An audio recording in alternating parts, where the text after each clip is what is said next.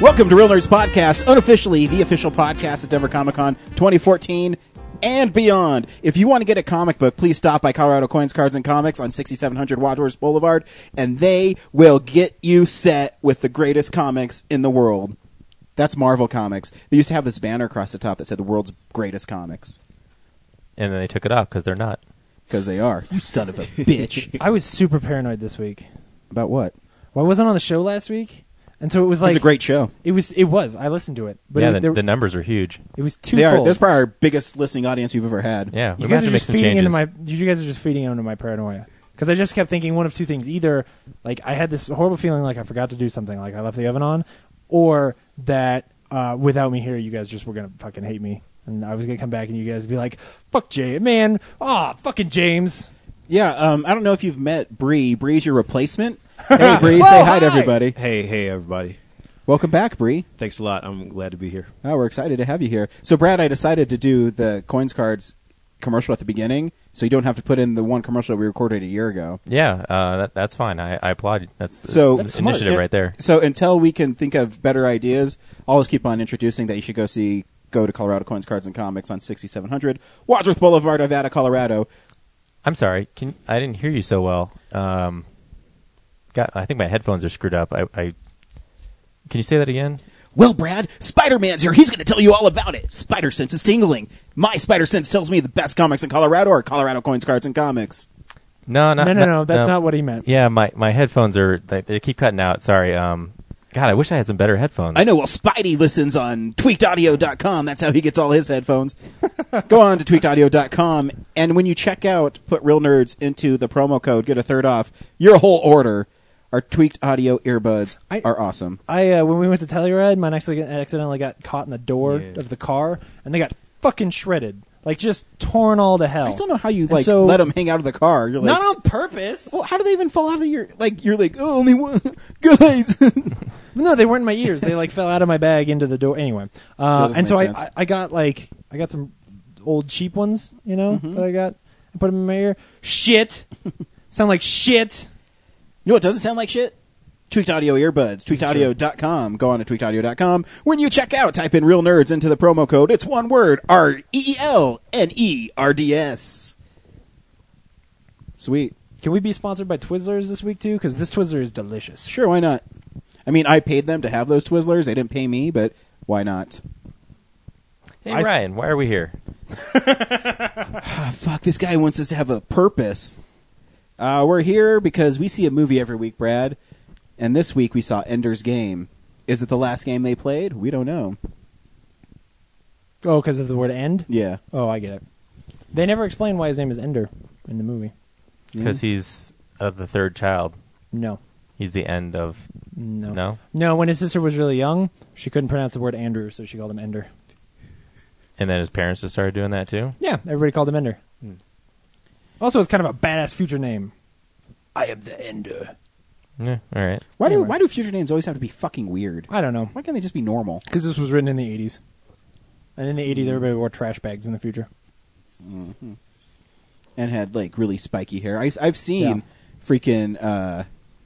what was that one made by the guys who made... the one you liked, Father's Day, was Manborg. Manborg? Like, that is it takes place in the future where they all were wearing 80s stuff. It's still pretty funny. Awesome. Yep, every week we go see a movie. We talk about that movie, Ender's Game. That's our spotlight. Stay tuned till the end of the show where we will tell you if you should see the movie or not. James will start talking about the movie, then we'll play the trailer, and then we'll spoil the fuck out of the movie. Yeah. So stay tuned for that. And we also talk about movies we watched, comic books, buttholes, surfboards. I don't know. Whatever we want. I've always wanted to know more about surfboards. Yeah? No. Yeah, well... Start a surfboard podcast then. There goes my Christmas gift for James. It was the Encyclopedia of Surfboards. Not a surfboard. The Encyclopedia of Surfboards. I'm sure one exists. I just pictured Ryan after the show just walking outside and just taking a surfboard out of the garage and like just stuffing it in a trash can.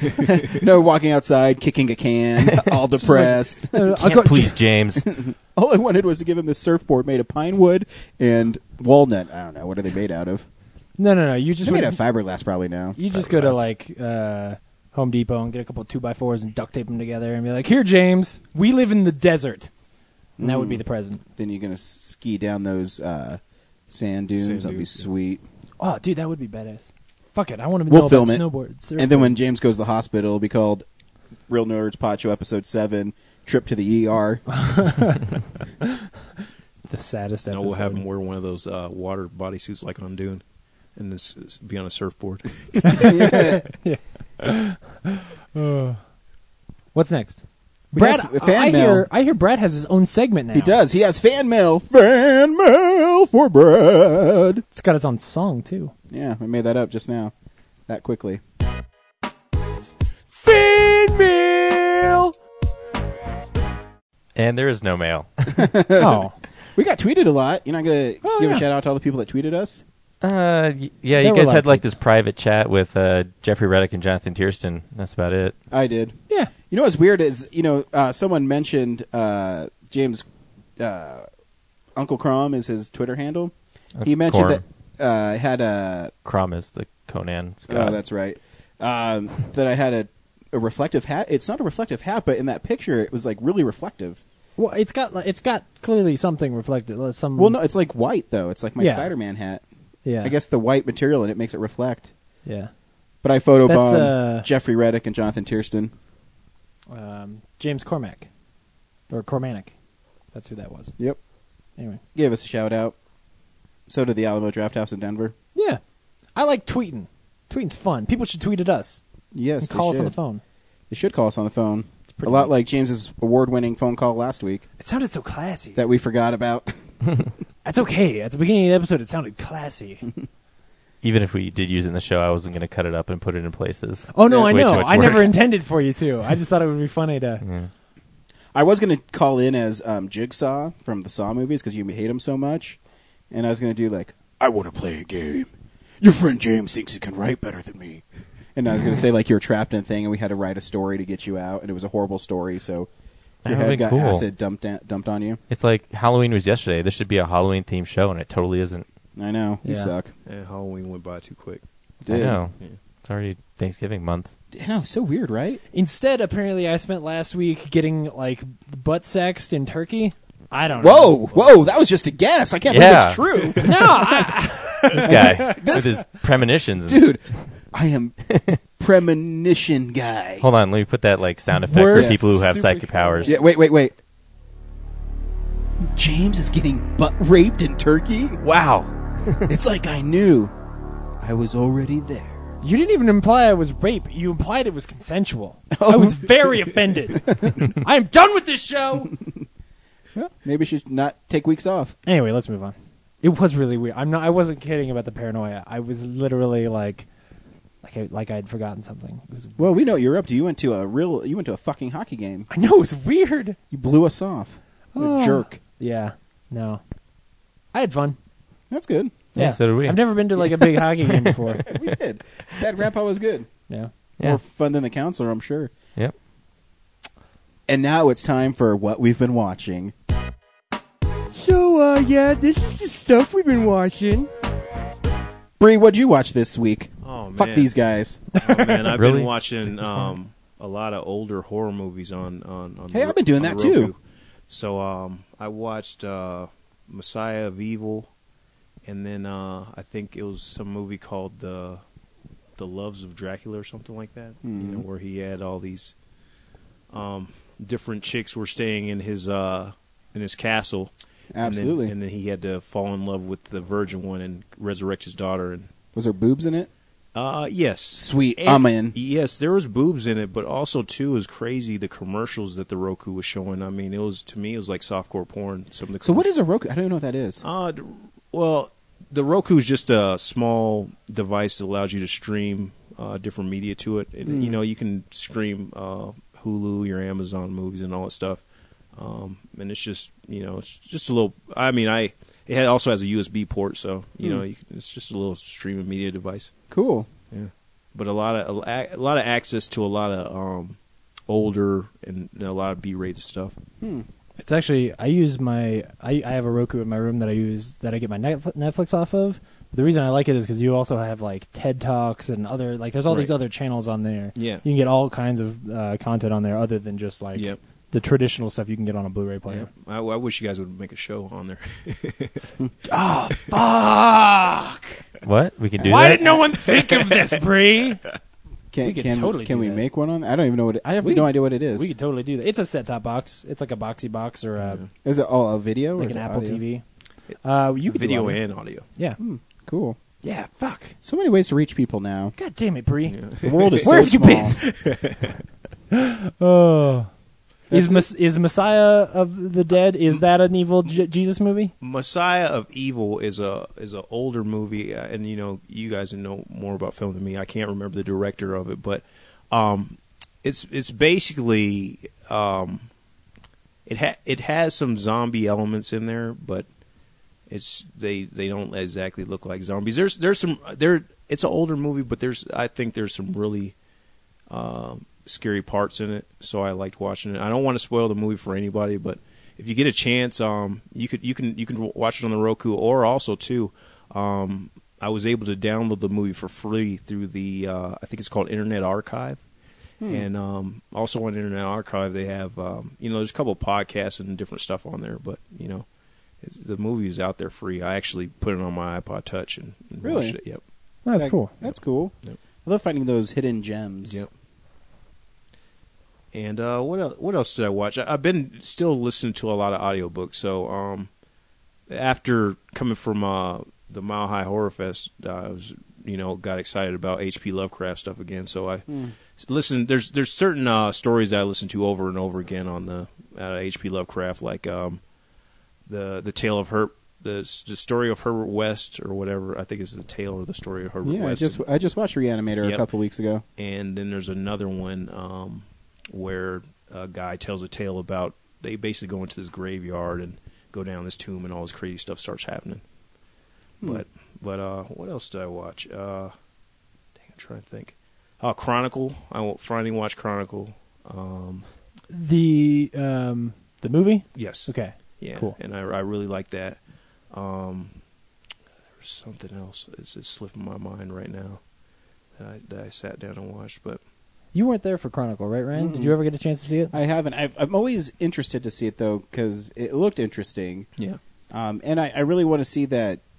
Who's the dude who's playing Harry Osborn? Dane DeHaan. That's right. I heard he's pretty good in it. So Yeah. what I really like Chronicle, and James has probably already mentioned this before, but what I liked about Chronicle was that it had a villain, but you saw the transition of the villain. In most of the movies that you see now, a guy just comes out and he's bad, and you really don't have a good understanding why sometimes. But this, I think they did a good job of explaining why the villain was the villain in this movie. Yeah.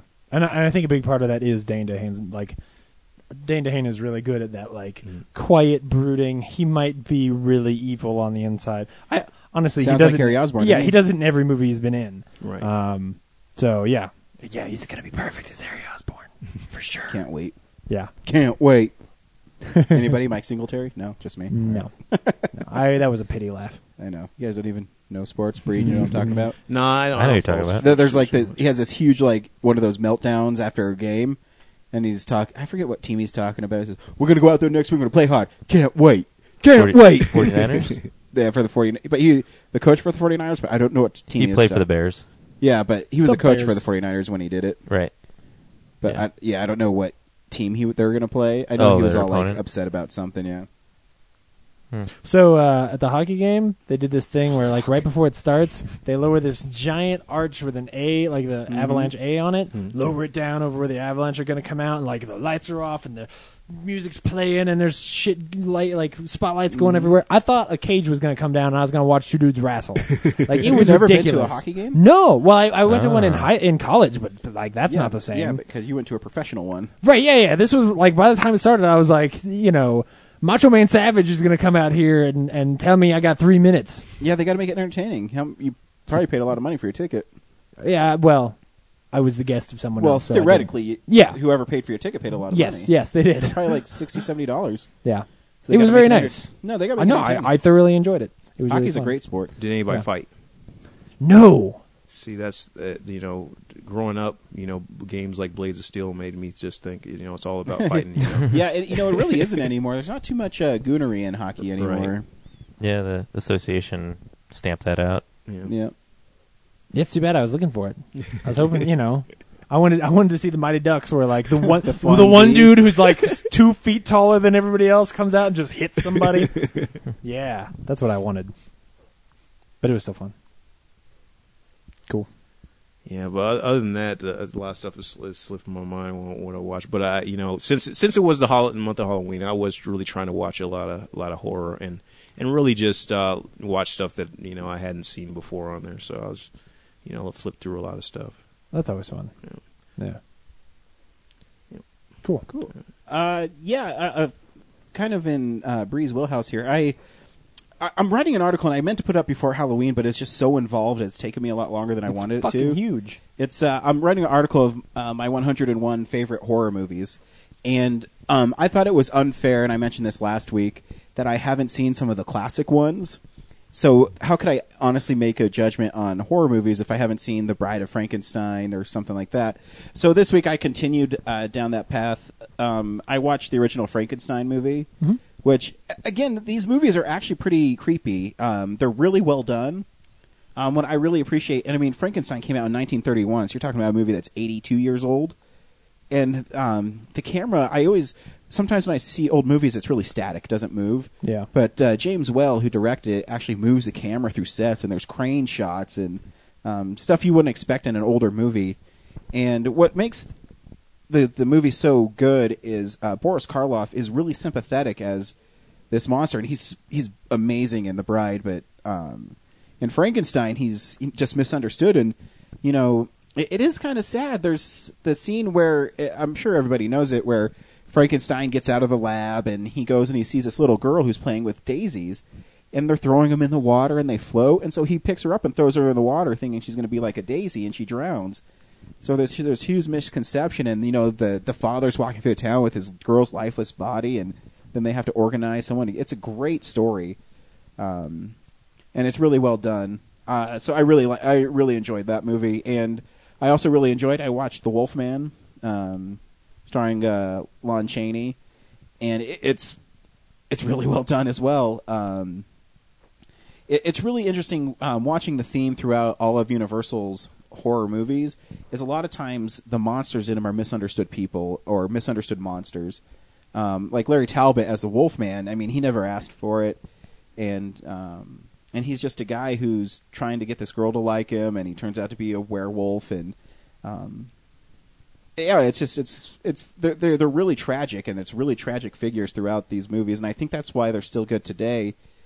Is you just relate to these guys, they're just in a situation where it's not their fault. Yeah. And what I do think that's always funny about these movies is that they just strangle everybody. Like the Wolfman strangles people to kill them. And oh no, he did eat that one girl though, and he did bite her.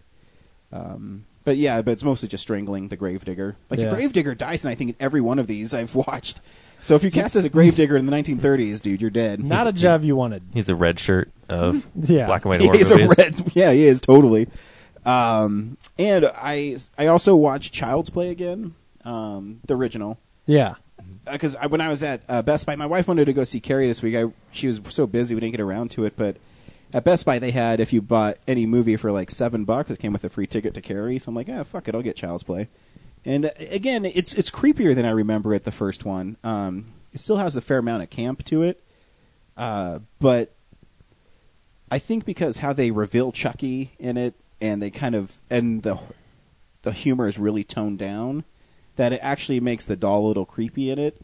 When he first comes to life, there's that mystery that they play off this mystery that is Chucky alive or not, and then the mom of the little boy, because he has to go to sanitarium because everyone thinks he's killing these people. She's throwing away the box of the good guy doll, and the batteries fall out, and then she goes over and picks up Chucky, and she opens up and his batteries are in it, and he turns his head around, and he's like, "I'm Chucky, I'm your friend to the end," and she drops him, and she's all freaking out. Then she picks him up, and she's like, "Say something, goddammit," and then he turns into like evil Chucky. He's like, "You fucking bitch, I'll kill you." And to this day, still one of my favorite deliveries of any line in a movie is Chucky's coming back to get Andy, and he's in this elevator, and there's this old couple in there, and they look down at him like, "Ew, what a disgusting doll," and they get out, and Chucky says, "Fuck you." It keeps on going. But the movie's pretty well done. So if you get Chucky and the Curse of Chucky, you got two pretty good movies there. Out of a series of 17 Chucky films, they've hit the mark twice. I always wonder what happens in older horror movies do a great job of telling a good story and getting you involved, but newer horror films now are it's more focused on gore. But with Chucky, there was the original movie, there was a lot of stuff going on in there. You was dealing with voodoo, there was a lot of different elements that made that movie really scary. And as it progressed, they got more sillier, comical. Yeah. But they have a really cool feature on it where they talk to the writer and the director, and the writer's original name of the screenplay was called Batteries Not Included. And I was just talking about that book the other day. Yeah, I didn't know it was a book. And anyway. So he said, I turned in this script, and everyone liked it, and I went to MGM, who originally made the movie, and they said, "You're going to have to think of a new name for that." And I said, "Why? Why do I think new names?" Spielberg has that. Right. They made that movie. He's going to make an adorable picture with your title. So he said, all right, so these originally then it was changed to Good Guys, Right. and then it was changed to Child's Play. And the making of it was pretty interesting. It was like an hour long on it. If you combine all the featurettes, it's pretty interesting with the conception of Chucky. And what's really cool is I didn't know, because they showed the picture of the guy who wrote the script, and he still looked pretty young. I'm like, this movie's, it's its 20th anniversary. I'm like, he still looks pretty young. And he wrote it when he was a sophomore or a junior in film school. And somebody picked it up and liked his idea, and they helped him flesh out the story. And one of the things that made me interested with Chucky, though, is like if you watch, I think it was the Twilight Zones, where hi, I'm talking Tina. That's where he got one of the ideas, I think. So, and then also too, there was an older film with it had like an African doll with a spear. That's Trilogy of Terror. Okay, yeah, and that was really memorable. Yeah. So yeah, it's lots of fun. I think I'm going to be able to put up that article on Sunday. It's just taking me a lot longer than I thought it'd take me to write, because I have them written out and I have them ranked, but it's like making it cohesive, and I don't know, it's really weird. Yeah. It's Well, taking and me- then just building it into an article on the site. Yeah, takes a while. it's taking me way longer than I wanted it to. Yeah. I think I watched other shit, but I don't remember. So whatever. We'll figure it out. Brad, what'd you watch this week? I finally got caught up on The Walking Dead and Arrested Development. Knocked those two off. Nice. I went and saw The Birth of the Dead. I know, you fucker. I saw you tweeted that. I'm like, you didn't even invite me, you asshole. Why You do guys I need to talked about invite it you? 2 weeks You ago. can just go there. Like, they're not going to not let you in without me. I know, but I didn't know when it was playing, and I didn't want to go see it by myself. I'm I just told kidding. you I know. that I week. totally forgot till you read your. Yeah. I read your tweet. I'm like, you motherfucker. Yeah. Well, that's why I tweeted. I was like, hopefully you can make it down here because I'm doing this. Actually, I don't know if you really needed to come at all because I think, based on what I saw, I think you already know everything that documentary talked about. Oh. So, like, everything I saw on that, I Mhm. think I've heard come out of your mouth. Nice. So, So I know Living Dead gospel. That's awesome. I forgot to check the runtime, but it felt really short. Maybe it No. felt like maybe an hour. I read an Entertainment Week. I think it's an hour and 10 minutes long. Yeah, like it could have been Wow. like a TV special. Hmm. And like the animated graphics are kind of cool to watch intermixed with the raw footage. But I'd say 80% of the movie is George Romero doing an interview, and they it's really only about Night of the Living Dead, and they talk about stuff like the copyright issue. Yeah. Now it's in the public domain, Right. and a couple of things of like, oh, well, basically, we Romero used to do commercials in Pittsburgh. Mhm. Yeah, he had his own film company. Then he just decided he wanted to do a movie, and he hired a couple people from that agency, and then just anyone who wanted to come on set and help out. Like it was very crowdsourced, I guess. Just no real help. And then when they released it, a bunch of people passed on it. Just kind of stuff that is pretty Nothing obvious. Yeah. That groundbreaking, I Yeah, guess. nothing real surprising. surprising. At least for me. But, whatever. It's well done, though. Yeah. It's all right. got good reviews. I learned a couple things, but for the most part, like there wasn't anything that like really stood out, surprised me on how they made it. You know, it's the typical indie underdog story. Mhm. You know, there was no like secret like we had this arrangement and we got this shot. Like there's no technical like wizardry going on. You know. But in that movie, in comparison to other zombie movies that come out now, I never felt like Night of the Living Dead had any really cheesy parts in it. No, I mean, only part that was kind of comical was the interaction between the guy and his sister at the very beginning. Mm-hmm. That was the only scene. They're coming to get you. Yeah. Look, there's one of them now. They did point out that when Barbara gets spoilers dragged out of the house, that's her brother. Like when I watched it with you, I didn't even notice that because he's not wearing his glasses. So, and there's a big chunk of the film dedicated to the sort of controversy around having an African American lead. It's pretty big for the times, and they related some of that to the '60s. Like they kind of made those parallels. Well, the most controversial part probably in there was when he slapped a white woman. That's right. It's true. Yeah. They showed clips from like Guess Who's Coming to Dinner and like how controversial that was. Yeah. And then there's Night of the Living Dead with that. Like, well, what's funny is me and Brad are huge fans of the Dick Van Dyke Show, and the one where Whose Baby Is This, where Rob is freaking out because he swore he took the wrong baby home from the hospital, right? And so he calls the people who are the Peters. And he says, "You have something of mine, and I have something of yours." And so when the family shows up, it's two black people, right? And back then, it's just unheard of to make a joke of that. The live audience is laughing for a good minute. Oh and yeah, a half. it's crazy. And well, one of the things about that, I don't know the actor's name that played that guy. Dwayne Jones, I think is his name. Yeah, but the one thing about him though is just in comparison to a lot of other horror movies is like, he played. His role, he wasn't like a stereotypical black dude. He was just like, he took charge of the situation and was trying to save lives, and it's just different from what I see in current horror. It's just it's just really.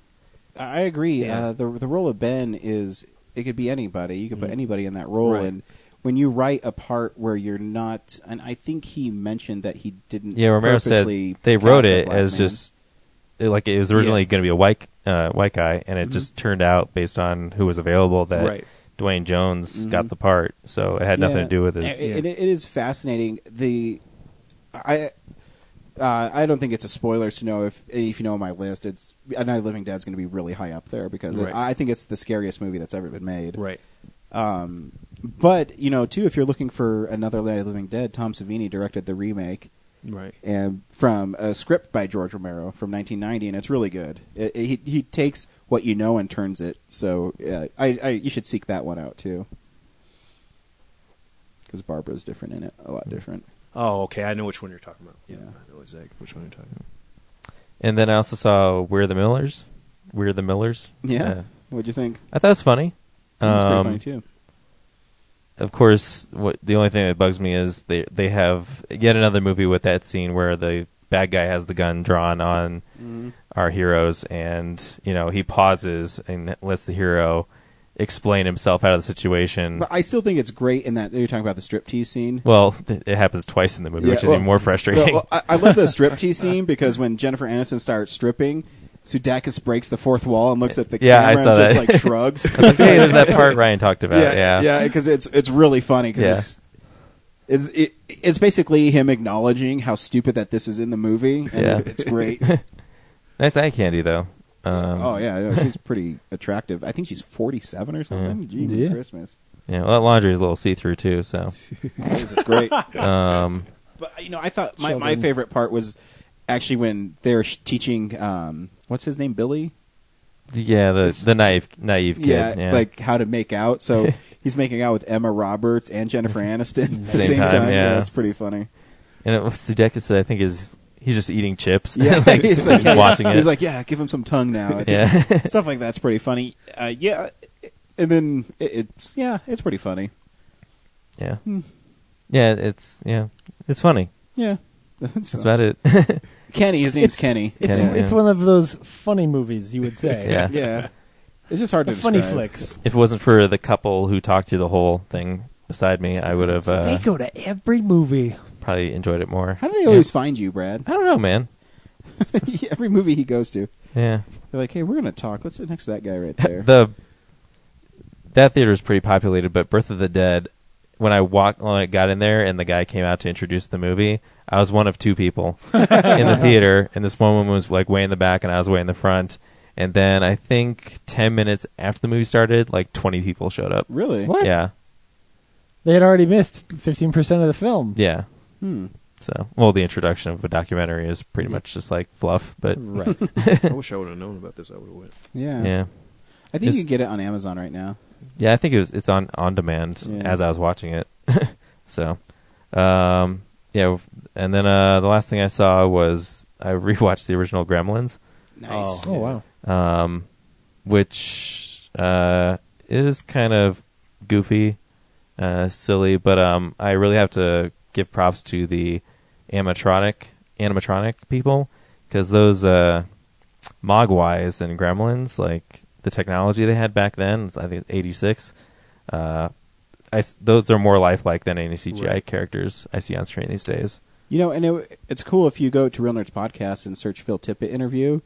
He talks about why those work so well, and he says because you're acting against something and it's there. You're not acting against fake stuff, no matter how cool you make it look. Yeah, originally when I saw that movie, I mean, I thought you could go somewhere and get a Mogwai. You know? I wish you could. It was possible, you know. And I was like, you know. It always makes me want fried chicken. Twist and Shout actually on one of their shelves they have a gizmo where like you just touch it and you start singing the little Mogwai song. That The little, thing. yeah, that little weird That's kind of creepy. whistling thing. Yeah, You so know I've never seen Gremlins. Would I like it? what? Yeah. would you like it? Yeah. I think so. Yeah, It's a monster movie, but it's fun because it's Spielberg and Joe Dante. So yeah. yeah, There's a certain level of charm to it. And I think actually, Stripe. I think he's pretty scary in it. I mean, there's parts that are pretty. yeah, the horrific first in it. Gremlins is definitely more scary. Yeah. The second one's more of a spoof. Yeah, it's like- a spoof of like Die Hard. It's and like making things fun of itself most of the But, time. but you'd think it would hold up to somebody who like that wasn't part of their childhood. I think so. I don't Yeah. know. I really enjoyed the movie, so I'd say so. Yeah, but I just watched it, and it is kind of like there's a subplot where the kid's dad, the kid who gets the Mogwai, and he makes like he's an inventor, Mm-hmm. and so there's constantly just Oh, scenes yeah. where the kid is like trying to use a juicer and it explodes on him. It really just had no. It doesn't move the story forward. It's Right. just like Yeah. they always just have these wacky inventions, or like the mom is trying to like he invents the cordless phone. This is 86, so she has like a remote control receiver, and then it doesn't work, so she eventually just has to get up and use like Right. the corded phone. Yeah. So there's those things littered about, and then Phoebe Cates, right. she actually probably has the dark backstory thing, which is Mhm. kind of cool about how her dad died. Yeah. Yeah, and I love the scene where they're in the bar. All the gremlins are in the bar. Yeah. That's classic.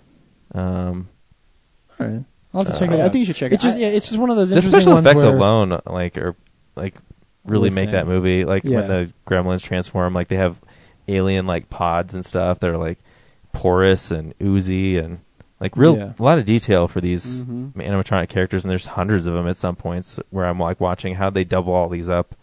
You know, I doubt they made this many. Yeah. Budget would have been huge. It's just interesting anytime there's like I have those movies from when I was a kid that batteries not included, for example, or Short Circuit, where you show them to people now and they're just like, what the fuck do you see in this movie? Like how, and so it's just interesting. Well, I don't think you can compare Short Circuit to Gremlins. I think Gremlins is always a superior movie. I feel like the Short Circuit was easily the ringer out of that. Like I still love that movie, but I know the things that are wrong with Short Circuit. I'll defend batteries not included to the death. Mhm. I love that. yeah, I haven't movie, seen but- Short Circuit in a while, but I feel like those three movies have the same vibe, Really, production value wise and I don't know. tone. What do you think, Bree? It's just Short Circuit and Gremlins. I like Gremlins a lot better. I mean, it's a different movie because Short Circuit was just the one robot. I mean, you had a lot of different characters. Well, and the stories are elements. different. It's just the vibe of Yeah, the 80s and the production value. Yeah, like animatronic. we have this sort of thing, robot-y thing, and we want to show it to you as much as possible. I don't know. I can see what Brad's saying. Yeah, I can too. I'm trying to wrap my head around. Yeah, I guess. Yeah, I just think Gremlins is a better made movie. Yeah. Well, I'm gonna have to check it out, and then I'll tell you. Yeah, then you let us know. And Because you're definitive. even like I think the one scene on there, the older guy, I forgot the guy, but they go back into like when pilots used to talk about gremlins in the airplanes, and it kind of went in that kind of mythology stuff. So it was a great movie. I mean, it's been a while since I watched it, but Me too. I'll have to sit down and watch it. I watched it with my wife a few years ago. Does logic bother you, James? Misuse logic? Like, Because on a personal level, no. in movies, because in this movie they say do not feed your gremlins or mogwais after midnight, Yeah. but it's always after midnight somewhere. somewhere. Oh, that's true. You're yeah. always existing after midnight. Right. Well, but I think it's environmentally. It's whether or not it's gotten, to that deep part of the night when the evil comes out. The Asian guy just See, says I after just midnight. He explained doesn't. it away. He doesn't say like 4 hours that Right. block after Clearly- midnight. He says it's after midnight. Yeah, clearly, It's always clearly after I can midnight. excuse stuff like that. Man, I like Transformers movies. Yeah. That's true. So, Yep. No need to argue that one. Yep. Point taken. Yeah, I guess that's it for me. Would you watch, James? cool. A couple things. Well, I wasn't going to talk about this, but you brought up Emma Roberts. I keep watching American Horror Story from this season, and it's I haven't talked about this since it premiered. All my fears about like it not being wacky enough, it's been good. There's some just crazy shit going on in that show. That's all right. It's not as good as last season. I'm still waiting for Anne Frank or Aliens to show up, but I like Emma Roberts in that show. Anyway, the stuff I actually watched this week, I finally got a chance to see Before Midnight, which is the third in Linklater's trilogy Wake me up of when he's done with that. Jesse and Celeste, or Celine. Jesse and Celeste is a different movie, and this is in this one. So if you don't know, the first movie, this couple meets in Paris, and they get off and they spend an evening together and whatever. 10 years later, they made another movie, same characters. They meet back up and sort of fall back in love. Oh, fuck, he's still talking? Okay. Hold on. Is he still setting So up the in premise this of the one, movie? In this one, they are married. This is what's... fuck you guys. I'm trying to explain. It's important for you to understand. So in this one, we pick back up with them, and they are married. And they've been married for 9 years. They have twins now. And what's fascinating about this movie is... just like the other ones, the whole movie is like one long conversation. Like, it's different scenes, but the conversations are all sort of intertwined, and you're really just watching people talk. Like a Kevin Smith movie? Right. Yes, exactly. Okay, I'm in. Right, except without without all the dick jokes. Just say goodnight, end of the show. Thanks for listening to Real Nerds Podcast. This has been a Net This Business production. Bye. So here's the thing. Usually these would be movies where, like these movies, they have these philosophical conversations and whatever. Here, from the get-go, there is this sort of underlying tension that eventually these two people have to fight. And when you've spent all this time, theoretically, 20 years with these characters, and they're them being like this sort of not star-crossed lovers, but like, true love characters. The idea that they actually have to have a relationship where they have to ever have a serious fight is really interesting and very tonally different than the other ones. And man, when they fight, this is people fighting, and the fight scene is half of this movie, somewhere about there. It's brutal. It's not fun to watch.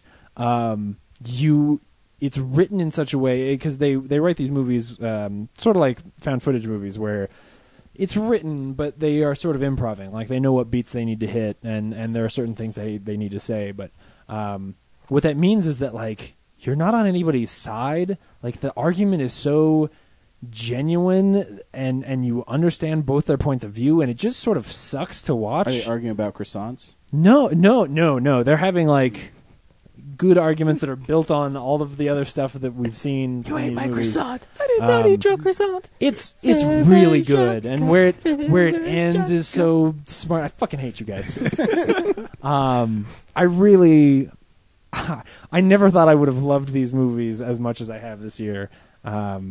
They were really something that I feel like I was. James, all kidding aside, you talked for like 10 minutes. I still don't know what the fuck these movies are about. Right, it's about a couple. The first two are about this couple that they fall in love over a short period of time, and in this one, like, they have kids and they have these problems, and as they try to suss them out, they come to an impasse and they fucking fight. Like, no holds barred. That's the marriage. movie. That's the move. That's the whole movie. Is them fighting. So what makes them so good? Because everybody likes them. But they have to finish the fight before midnight. I certainly don't like you. You can't see this movie without seeing the other two, because the other two really set up who these characters are and make you root for them. You know, like, this isn't a movie where they set up this couple's relationship and then you still, like, you would necessarily be rooting for them to make it through this argument unless you had spent another 2 films with them already. So the climax of this movie is them arguing? Yeah. Well, I mean, the argument eventually comes to they end the argument in the movie. I don't know, like, in 10 years when they do another one of these, I have no idea what that movie's going to look like. Like, they don't necessarily give you closure that is the most satisfying. They're in a retirement home and they meet the guy who thinks he's Elvis Presley and another guy who thinks he's JFK. That would be awesome, man. And there's mummies sucking demons out of assholes. That'd be great. If you've seen the other movies, you need to check this out. It's great. And if you haven't seen Linklater's Jesse and Celine movies, you should go back to Before Sunset, and start these movies because they're really interesting and romantic as fuck. So if the movie is half the movie is like one big fight, is there like a wicked makeup sex session? No. Wait, you said romantic as fuck, but how do you know that? So did you see it with someone or? Oh no, I don't mean like that. Dreamy. No, I mean, like, watching them fall in love, and then the conversation, because the first half of the movie is sort of reflecting this whole idea of, like, okay, we've been told that they are true loves, but is that even a real possibility? Can that even really exist? And it builds a really interesting tension between these characters. I think it's great. Yeah, if you're somebody like me who is okay with a movie where people just talk, then you should see these movies. And where can I see it at? Well, it just came out a couple weeks ago on DVD and Blu-ray, so you can get it like at Redbox and stuff like that. Right. The old ones, I know I can't. You'd have to go back to whenever I watched the first two. I think one of them was on Redbox, or one of them's on Netflix, and the other one's on Amazon. You know, but you can find them streaming. But they're good. The other thing I saw, one of the other things I saw was Zero Charisma, which is a movie produced by, I think it was. I don't know the entire story. I think it was sort of pitched by a little indie group of guys and then produced by thenerdist.com, Chris Hardwick and his folks. And basically it's a movie about this guy, Scott, he's the game master, like for D&D, but he has his own game that he's designed. And it's about him running his game while at the same time, like, he lives with his grandma and his mom comes back to visit, and sort of the tensions between him and his family. What this is really about is it is the most genuine look at self-loathing, pathetic nerds that I've ever seen. And not every nerd in this movie is pathetic. Scott is pathetic. His friends, some of them are more pathetic than others. Some of them are cool. Like, his friends really run the gamut of people that I actually know.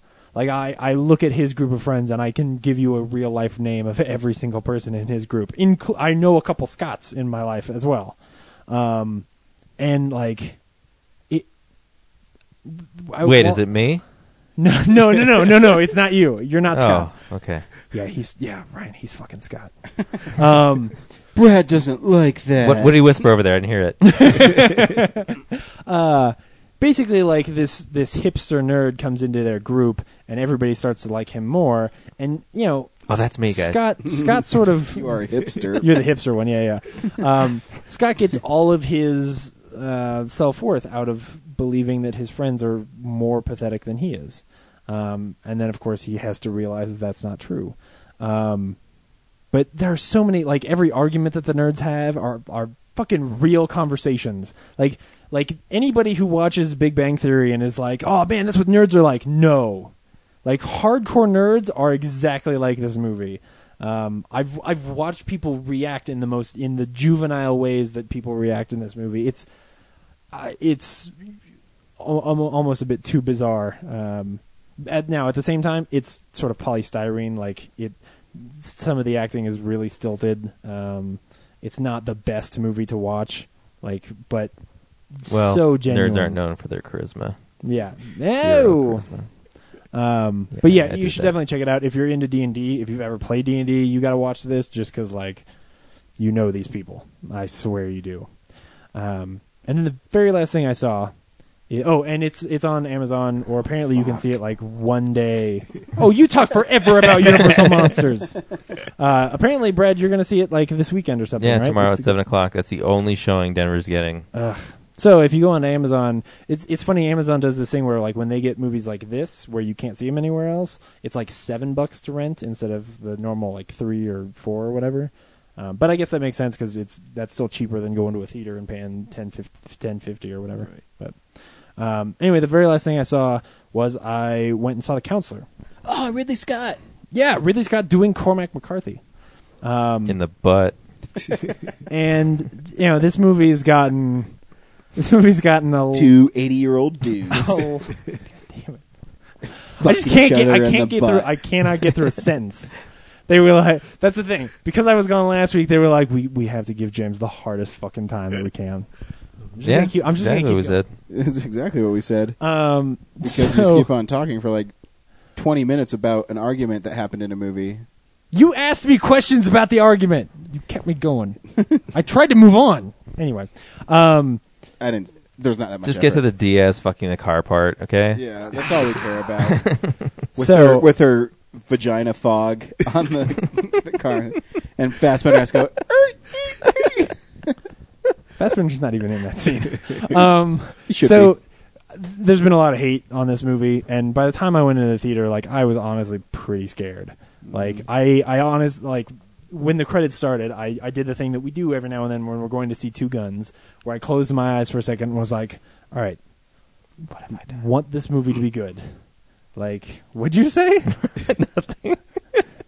You're the worst. Too easy. Too easy. Continue. Continue. I hate you so much right now. So you're the scared. credits rolled, and you're like, Yeah, scared. so I was genuinely... That's the thing. It takes me so fucking long because every time you interrupt me, I have to figure out where I was again. I'll just skip to the end. I really like this movie. Wow. I think that the reviews of this movie are harsh in So all the wrong ways. So why do you think the reviews are so wrong and you're so right? Okay, so this movie... I'm not necessarily saying that I'm right. This movie, a lot of people are not going to like this movie. It is... narratively very non-traditional. It does not take time to tell you how exactly the counselor has gotten involved with these drug dealers, or even what the fucking counselor's name is. You never find out Michael Fassbender's name. Spoilers. But what it is telling you is a story about a Is guy... it Michael? No. I was gonna say, I guess his name is and his last name's Counselor. Yeah, no, he is credited It's like as... Jack Reacher. He is credited as the counselor in the movie. Everybody else gets a name, but... The cat just die? Just in... No, that was my coat. Dreams come true when you guys want something bad enough. Every time James loves a movie, everybody hates a cat dies. And an angel gets its wings. So let me back up. The story here is that Michael Fassbender's character, he's a lawyer who is involved with some drug dealers. He's never done this before, but he's helping them in some way, and he only wants to do it once. He's going to get a whole bunch of money. He and his Sounds fiance, like the plot to We're the Millers. he and his fiance Penelope Cruz are, they're about to get married, and he just wants to make a bunch of money and get out. And there are these people who are running drugs over the border from Mexico into Texas. And basically things go wrong. The reason why a lot of people aren't going to like this movie is it jumps you into the story. It never talks down to you at all. Honestly, there are times when characters say things that I don't even know what they said. Like, it's clearly written by a novelist where there are lines of dialogue that I don't know what that person just said. But let's move on. But at the same time, I was riveted the entire time. Like, I had to pee halfway through this movie, and I would not dare get up because I was like, it is so methodically paced, and they are giving you little bits of information when they choose to, that I was like, if I get up, I might miss the important thing. Anyway, Cameron Diaz is the girlfriend of this drug dealer, and she's weird.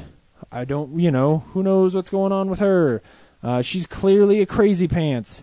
But the whole idea here is that, unlike, this movie is not The International. And when this movie was over, I looked around and I was listening to people talking, and they were like, yeah, I was expecting there was going to be a twist, or, I really thought something was going to happen. This is not that movie. This movie does not fit into any of your expectations of what it's going to be. Like, instead, it's a movie that's really nihilistic, tells you a story that's not fun to be a part of. You're not really happy about where it goes and how people choose to, like, the decisions that people make. And in the end, everyone pays the consequences for what they do, or for what they've done, in ways that are really tough to deal with. I think it's really smart. I think it's beautifully made. I don't know how. Like, there have literally been articles that have accused this of being the worst movie of the year. I don't know who fucking says that. I don't know how you walk out of a movie and ever think like, oh yeah, this is so, like, The Host is worse than this easily, and that's not the worst movie I saw this year. Oh yeah. I just don't understand it. I don't know why people want to hate on this. Like, it's not a movie a lot of people are going to. It's because it's not fun to watch at all. But there's some cool shit in this movie. Is there though, boobs? too. No, there's Then not. fuck it, I'm not watching it. There is a really weird scene where Cameron Diaz has sex with a car. That's the thing I've forgotten to say. The reason why the big reason why part of this movie doesn't work is that Cameron Diaz is way outclassed. And I don't want to give too much away, but this movie really rests on her shoulders in a lot of ways. Fassbender's American accent's not very good. Oh, I didn't notice that. I don't give a shit about accents. I never have. I think he is fantastic. I think his performance is great. It's really noticeable when Sam Worthington does an American accent. Yeah. His is really bad, but I always find a way to bust his balls. Yeah. One of these days he's going to come bursting through your door and call you out. Say, You guys are going to fight in the street. Get out of here, you stupid American. That was me going through all his accents. I mean, most of the time I just don't. Like, if he had done a British accent the whole time, I'd have been fine with it. I don't think that his accent matters here. Because it's not like he's trying to do a Texas accent or anything like that. But anyway, the whole movie, or a good portion of the movie, rests on Cameron Diaz. She has a couple of speeches that, very much like No Country for Old Men, the movie actually ends with a speech from her that sort of gives you an idea of what you're supposed to take away. But she's just chewing the scenery so bad that it just sort of taints it. Like, this movie's never going to be the masterpiece that No Country is. But it is a movie it is a movie that stuck with me for a few days, and I really look forward to seeing it again. That's the part between your balls and your butthole. It is. Thanks. I missed you guys. Yep. The counselor only as good as the part between your balls and your butthole. That's It's not the true. Roger Ebert. He gives it one taint stink. It does. It also has, like I said about it being written by a novelist. Like, it's got a couple of those moments, like from The Wire, where like drug dealers give these little speeches and have these lines of dialogue that you're like, there are no self-respecting drug dealer talks that way. How do drug dealers talk? Do you I don't talk know. to a lot of them? Yeah. How else do I get my drugs? I don't know. From drug dealers. You live in Lone Tree. You probably get it We talk from about- some cracked out mom up the street. Yeah. And when I go over there, we don't talk about how drugs are like chess. That's a Wire reference. Not The Counselor is still better than The Wire. I was reading some anti-review where they actually included in their review an excerpt of dialogue, an exchange, and I think between probably Javier Bardem's character and Fassbender's character.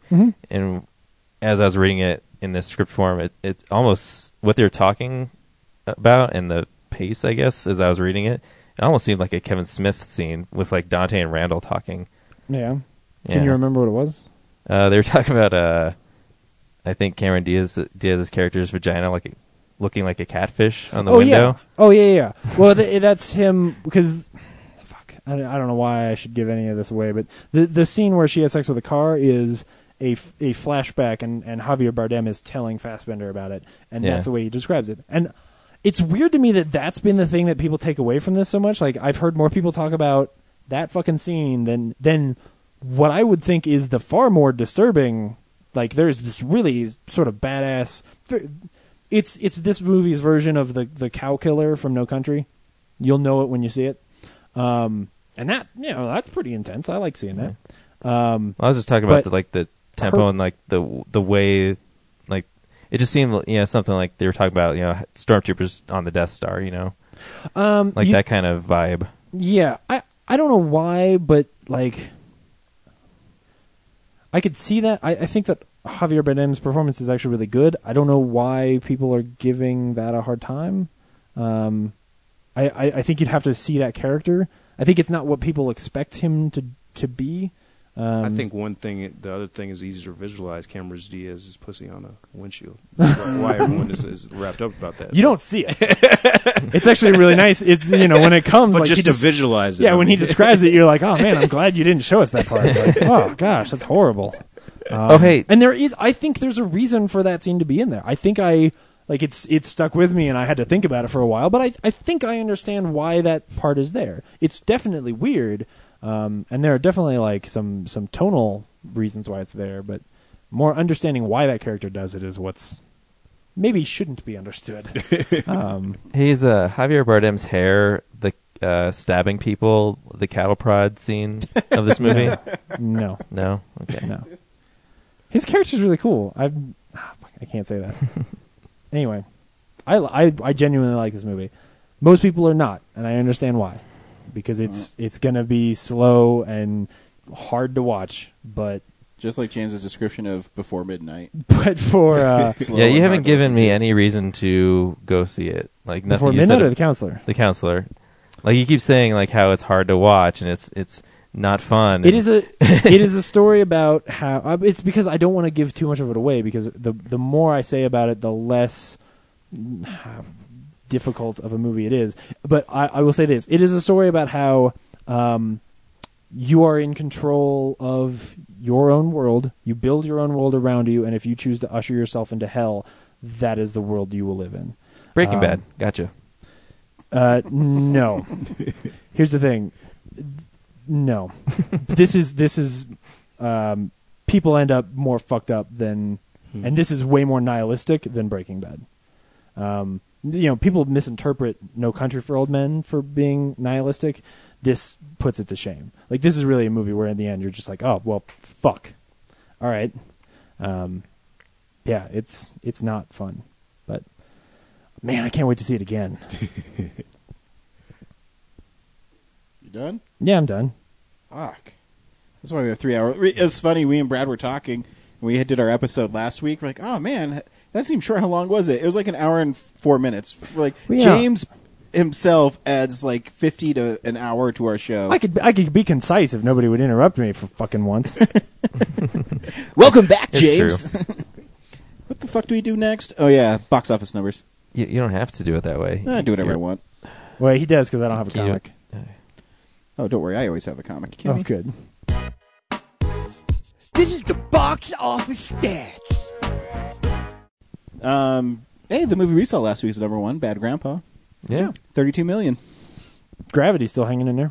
It is. Pretty impressive. It's made more money than World War Z at this point. Yeah, it's going to be probably maybe the second highest grossing movie of the year. Wow. Second highest? Mm-hmm. It's not going to pass It's Iron not going Man. to pass Iron Man. Yeah, but what's in second place right now? What's at 280 million? I forget. James will look it up Like for it's us. going to do more than Star Trek and Despicable Me 2. Despicable Me 2. Oh, that one's like 350 or something, isn't it? Yeah, 360. Yeah. Iron Man's at 4. Man of Steel is after that. I guess I don't It's see- gaining on stuff. Where is it? Oh, here it is. Yeah, it's at 8 right now. So it's about to pass up Star Trek. Another $20 million. It'll pass Star Trek. So maybe this weekend, huh? Yeah. man, look how high Fast and Furious 6 is. How did we let that happen? That Because movie's The not that Rock's in good. it, dude. Yeah, but The Rock brings the pain. Did you see the picture he tweeted out where it's him as Hercules? yeah, And then he tweeted out the one of him in Fast 7. That dude is he's huge. an animal. Yeah. He's so awesome. Yeah, I got a trivia question for you. Hmm. What movie did The Rock star in 2010? In 2010, Faster? Damn it! Here's a question at trivia this week, and no one in the bar. It took him a bunch of clues and tries, and no Really? one. He like the quizmaster even said like someone answered Fast and Furious whatever 5 or 6. He's He's only- like, you're on the right track, and it went on and on until finally he's like, just add 2 more letters to. Yeah. You know why, Brad? I'm always smelling what The Rock is cooking. I know. I'm impressed. Hey, I have a comic book this week. What's up, nerds? It's the Comics Corner. My comic book is Spider-Man Marvel Knights. It's a new Spider-Man comic. They're bringing back Marvel Knights? Yeah, Dude! and it's I didn't know that. it's Peter Parker. So right away I'm on board. Hey! And what's really cool about it is He kills people. it would be. I wouldn't mind it. As if he had a reason to. Oh, okay. Just kidding. So, what it's really cool because the art in it's really awesome. What it starts off with, Peter is doing this inner monologue like he always does, where he says, I'm just a photographer and I'm responsible for Uncle Ben, and then the background, like it has traditional comic art in the in the foreground where it's like Spidey, but in the background it's paintings and stuff happening to him, and so the whole comic is him going through. He's like delusional, and he's being attacked by Werewolf by Night, by Frankenstein's monster, by Morbius, by Jack-o'-lantern, and he can't figure out what's happening to him. And it's really bizarre, but it's really well done, and you don't know what's going on, and the book never tells you. Like it's a novel, so 22 pages of Spider-Man just like flipping out, and it never tells you. And every time you think it's going to give you a little clue to what's happening, it kind of turns it on its head because he thinks it's Jack-o'-lanterns poisoning him with some sort of gas. So he's delusional, and he doesn't. On one page, and this is how cool the book's made. So on one page, it's him talking, and on the other side of the page is the same page but backwards, and even like the writing's backwards in it, like the What? art is backwards in That's it. cool. And it's just a really cool little book. And then halfway through the book, he runs into Arcade, who's an X-Men villain, and if you don't know anything about Arcade, he puts the X-Men or whoever it is, Fantastic Four, in Murder World, and he devises these games where he's trying to kill the heroes with robots or whatever it is. And so Spider-Man gets to him. He says, "Arcade, wait, you're behind this?" He said, "I'm not behind this, but you already took the pill."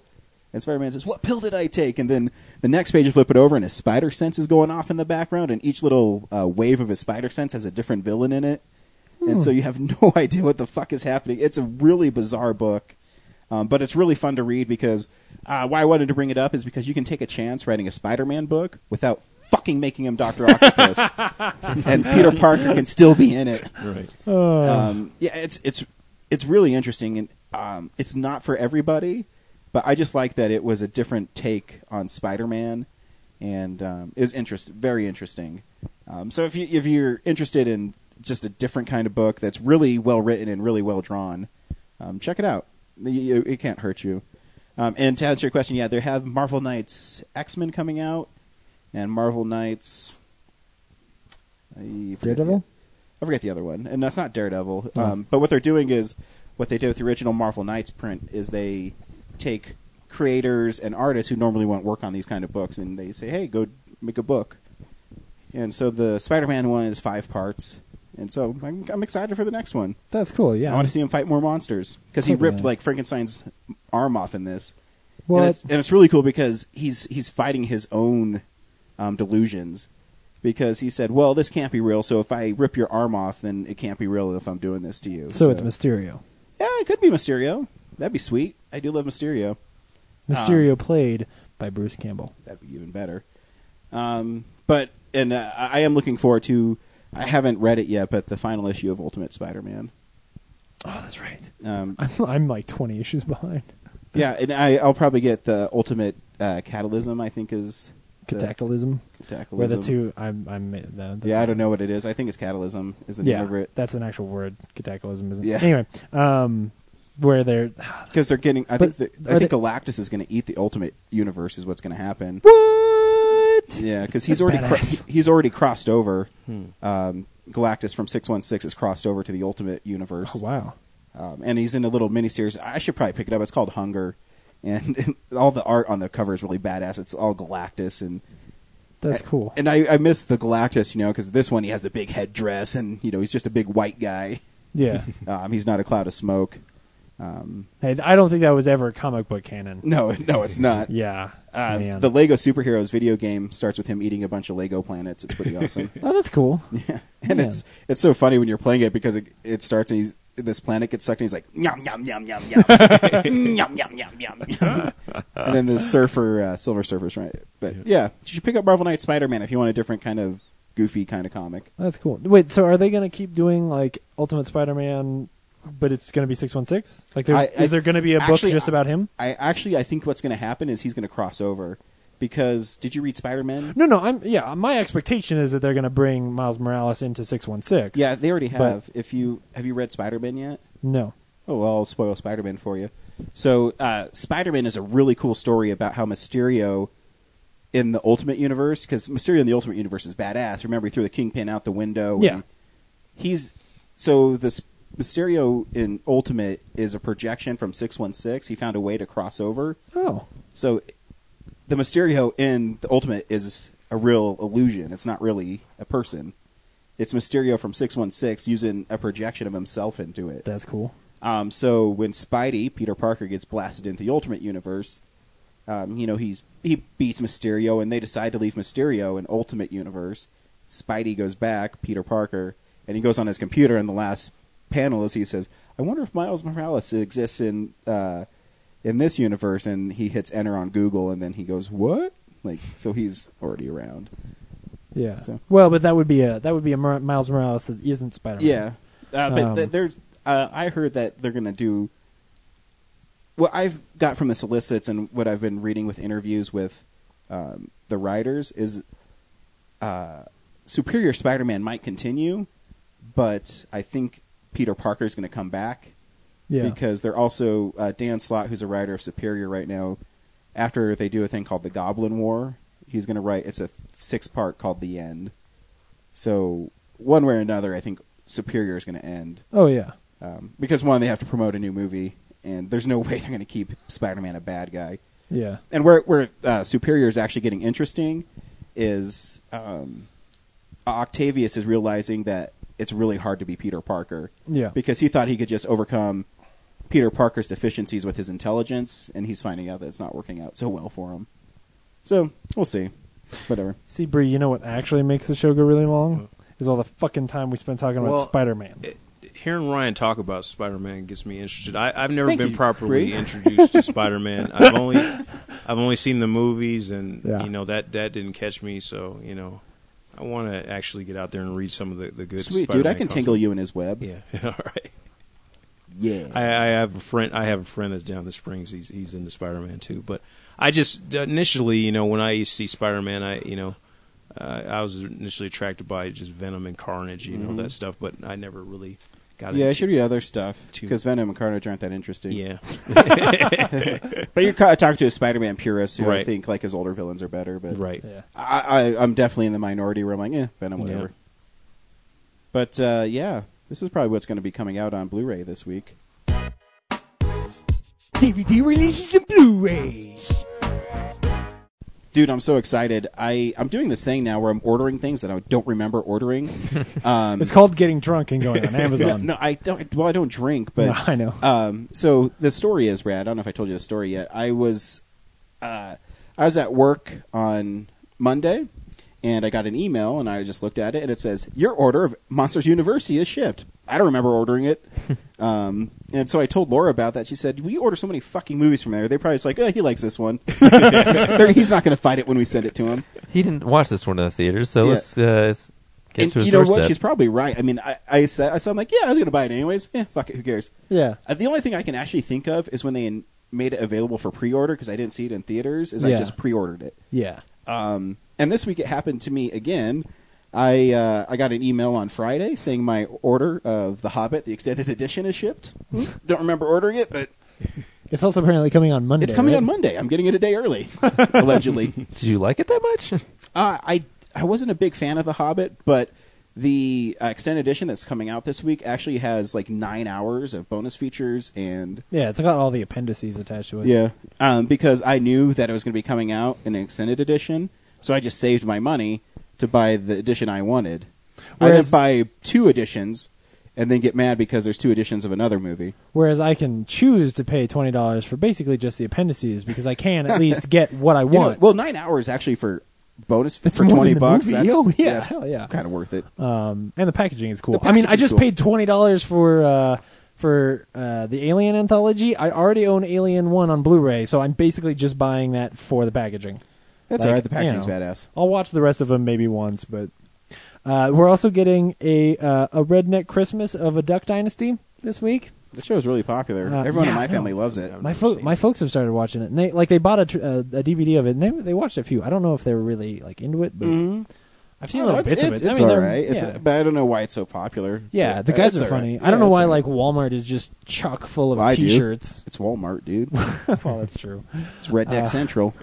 We're also getting a box set of the complete Twilight saga. Get out. It's titled Twilight Forever, Sweet. which is super creepy. Why does she look so Dead. sullen on the cover?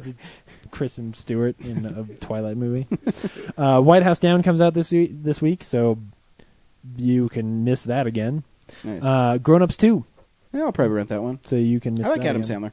I don't care what anybody says. I like Adam Sandler too in dramas. Yeah, well, he'll never make another one because it doesn't make him any money.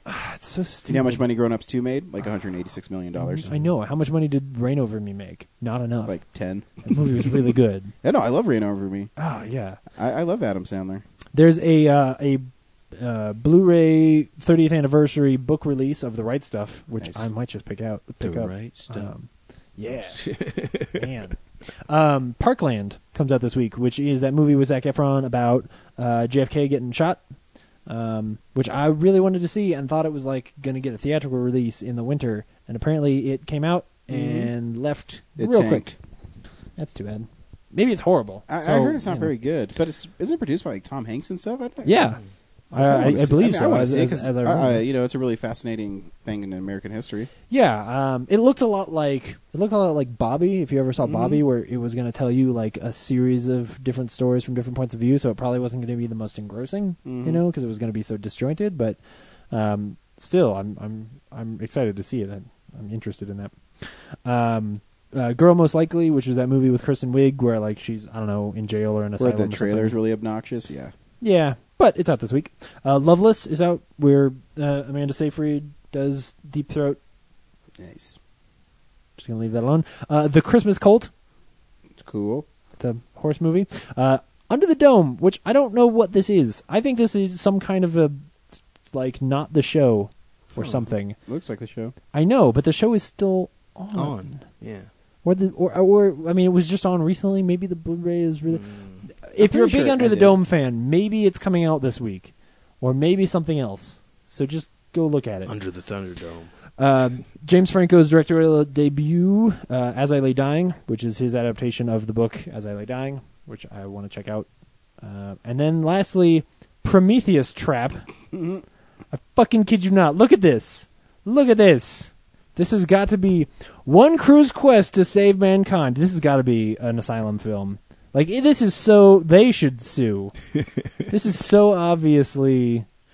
Oh, maybe mean, of course maybe it's obviously maybe it's like Prometheus, the but- Parent Trap, but it's with the aliens from Prometheus. Oh, that'd be good. Where, like, one of them is actually a twin, and they just keep pulling one over. Scott Ridley. Oh, with Michael Shatner and Rebecca Cush. She's so cush. I saw this, and I about had a conniption. Like, this is just... Oh, it's made by Phase 4 Films. I mean, it has to be better than Prometheus. That's my dad was in... my dad's, like, high school band was called Phase 4. Or Really? Phase 5, yeah. Yeah. That's cool. Was there 5 people in the band? Yes, I believe so. Yeah. Anyway, So go pick up a copy of Prometheus Trap. I'm probably gonna buy that movie. Why? It's Dude, it's $26. $26. I know. That's I'm gonna go to fucking Tradesmart ripoff. tomorrow and see if I can get a copy. Okay. Are you ever going to do another shit show review? I know I need to. I know. You say you keep on going, I have time to write on the site. I don't think you've written in like a year. In know, a year, I you've haven't. done It's two. horrible. Yeah, I know. It's horrible. Okay. It is. Thanks. Way to shame me. Fuck. Well, I've been. If you've gone to the website lately, I've been messing with the menu options, and I took down the release list because I don't think anyone's checking our site for release dates. But Yeah. I've added the big ass watch list to it, so I'm going through all the old episodes and cataloging where we've talked about things. Oh wow. Yeah.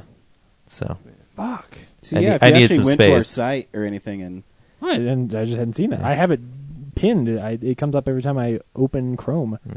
But then I was recently told, like, hey, where's the release list? So I was wondering what else I can lose from the menu bar. you can probably drop or just drop it into a subcategory with the articles. Yeah. Because it never needed to be on the front anyway. Okay. I think just when we built the site, we didn't have that many like tabs. Options. Yeah. Yeah. Menu. hey, who? It's real news time. I bet somebody died this week. Somebody did die. It's real news. People are always dying. Should call it the freaking news morgue, the real morgue. Hal Needham. Hal Needham died. Actually, this was last week, Who? but I wasn't here. Hal Needham directed Smokey and the Bandit, which was one of my favorite movies when I was a kid. But more importantly, he was a stunt guy for a really long time. He did a whole bunch of stunt car races and stuff like that, and just an awesome guy. I'd seen him in interviews before. He was pretty cool. Cool. So yeah, he's dead. He was really old though. So Good life. good long life. Made fucking Smokey and the Bandit, which I love. So he will be missed. Oh no, that's a different show. CBS is going to make a spin-off of How I Met Your Mother called How I Met Your Father, If it's and if that's it's the last we'll ever talk about it. if it's not derogatory towards women, I think it could work. Okay, wait, are you saying that you feel that way about How I Met Your Mother? No, I'm just saying if they don't make the girls annoying in it. Oh, I see. Oh, yeah. Because I think it's always If- cool to have female-centric casts that are going to be cliches. Oh, yeah. You Yeah, know, where if they're going to be fighting and getting manicures and stuff. if the characters are as sort of well-rounded as the ones in How I Met Your Mother are, I just don't have a lot of faith in like sitcom spin-offs, you know. Really? Yeah. Green Acres. Green Alright. Acres. Yeah, is but that open was how to many me. years ago? Like- Rhoda. Frasier. Frasier. Yeah, I mean Frasier's good, but Frasier's not Cheers. Let's see what else can we pull out. Star Trek: The Next Generation. That does not count. Spin-off. Sorry, Deep Space Nine. Spin-off. Again, I don't know that DS9 is really a spin-off, but anyway, It is. no, they never went to DS9 Angel. in Next Gen. Yeah, but yeah, they did. Hold on, I said sitcoms. I did say sitcoms. Oh, sitcoms. Yeah, It's a Four sitcom Broke in Girls space. is not going to be a great show. They go into situations with the Enterprise, They do. Thank you, Brad. and there's comedy. Data provides comedy once in a while. They renewed Walking Dead for a fifth season. Duh. It averages Most watched program on 16 cable. million Yeah. viewers. That's more than most network TV shows. Yeah. You know, I heard this week on a podcast is that Clerks the Animated Series, their they had 7 million viewers at the time when they were canceled. Yep. Shows today would love 7 million Oh, viewers. yeah. Yeah. I think they say the Michael J. Fox show is one of the kind of sleeper hits. I think it averages like 5 million viewers. Yeah. 2 episodes of an animated show. And they were like, not good enough. Tossed to the side. ABC would kill to have a show like that now. Yep. Man, network television is really bad. We don't talk about Star Wars Episode 7 news really at all because Because there's nothing going on. right. But there is so I don't think that me bringing this up is just that, like, I'm only going to talk about Star Wars news when it's bad. But we basically found out this year that the 2015 release date is very much a stuck release date, and that they can't falter from that very much. Which I'd even said when they signed J.J. Abrams, like, oh, okay, first thing we'll hear is that they'll push that release date back by a year because he doesn't usually. He likes to take his time. But Disney spent a lot of money on that company, and they would like to make some of it back real quick. So basically, they are rushing that movie. Which may mean that may be why they dropped their screenwriter and got somebody new on there, and why we've heard all this stuff recently. Hopefully, it'll all be fine. It will be. I still really have a lot of faith in that movie. One of my favorite stories is the Bourne Ultimatum. They shot that rooftop battle scene before they even had a script for the movie. So it could work. Oh yeah. Well, but I mean, that movie also doesn't have like a whole lot of like CG effects and stuff like that. That you have to have that stuff planned out. Yeah, but as long as you have like the Avengers. Here's a story for the Avengers. Remember that when Iron Man blasts out of the water? Yeah. They had to start working on that before they had a script too. So that is true. As long as they have, a general idea of what they're going to do. Oh yeah. I'm sure they'll make it. But and the artists are really talented. It's just I honestly believed that this was going to be the Star Wars movie that we all wanted Phantom Menace to be. I hate to say that out loud, but I really kind of feel that way. And this is the first piece of news that I've actually heard where I've been like, all right, this may not be as good as I want it to be, but it'll still be fun. I think they'll be all right. It's got Ben Burt doing sound, so it's going to sound fantastic. Because, I mean, really, when do they? It doesn't come out till 2015, so they probably only have to start filming it like February, April. So they still have a few months to go. Yeah. They got a have few months. They have 4 or 5 months to go. That's a lot to do pre-production on one of the biggest films of the next 10 years. But if you're the only thing working, if it's the only thing you're working on, I mean, come on. Yeah. And they'll throw all the money at it. And, yeah, they'll be all right. It could come out Christmas 2015. Yeah. That's 2 years. Yeah. They got it. Star Trek in the Darkness that fast. They can do that. Yeah. Well, I mean, I think they won it for summer, and the way he even said it was summer, but yeah, maybe they'll push it back to the end of summer or something like that. But the truth is, it's all about the script. It's whether or not they can spend enough time on the script getting that good. Because you can get a crew together, and you can throw enough money at something that you can get it to work. It's whether or not they get a script that is tight, and the thing that we don't all know is actually what we want out of a Star Wars movie. That's the hard part, but fingers crossed. Yeah, I have faith in it. There's a lot of good people on it. Yeah. Bree, what do you want out of a Star Wars movie? Man, I'm watching, I grew up with the original Star Wars movies, and after the new ones came out, I wasn't really interested in seeing the newer Star Wars movies and all the stuff that's going out now. So, I mean, I don't know. I don't want to, I just want a movie that'll draw me in. All the Star Wars stuff now, I'm really out of the loop on. Mm-hmm. So, I mean, but I really love the old movies, and I had all the toys. I had the Millennium Falcon, I had the Cloud Cars, I had the Tauntauns, the Snow Beasts, all that stuff. Nice. The Ice Planet thing, all that cool stuff. Oh man, I used to love that. That's what we'd do at recess. Is we would all have, because I was a kid when they got re-released, so we basically were reliving, the late 70s of us playing around on the playground, like slamming our X-wings against each other, which is not a euphemism. Ryan, what do you want to see out of a Star Wars movie? I just want to see adventure and fun, and I want to see a battle like when Obi-Wan and Anakin fight on the lava planet. That's it. James, what? Do you have another 40 minutes? Or? He wants Han Solo and Princess Leia about to have a fight for the first half of the movie, and then they'll get into a fight, and then their kids will storm out, and that'll be the end of the movie. That's not true. I want cars to turn into robots. That's what I want. You're getting that next year. No, I don't want them to touch much of what else is the other movies, and I know they are. It's such a great universe with so much stuff going on that you could tell so many stories that are just isolated and on their own. That the one detractor for me is that I know that somebody at some point is going to say Skywalker in this movie, and that's going to not be as much fun for me. So, are you tired of seeing stuff from like the Jedi aspect? You want to see other stuff? I'm fine with Jedi's, but if it were just if they made the equivalent of like Qui-Gon Jinn running around fighting monsters and like solving space murders, it's a Skywalker I would love that movie. I'm afraid of that movie getting bogged down by a lot of the previous canon.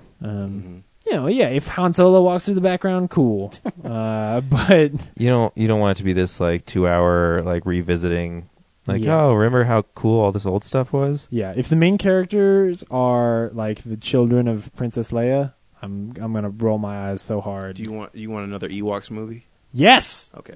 James, so bad. we go into every movie expecting it to be good. So for you to already have preconceived notions of why it'd be bad is bad for the show. No, you asked me what I wanted. Because here's the thing. I love calling James on his own bullshit. Oh, come on. Like if that is what this movie ends up being, is like A trip down Kitty memory Skywalkers. Yeah. Yeah. If it ends up being that, then the movie I'm gonna really look forward to is Zack Snyder's Boba Fett movie or whatever the little spin-off movies are. Those will be the ones that I'll look forward to the most, because I love that universe more than I love those characters.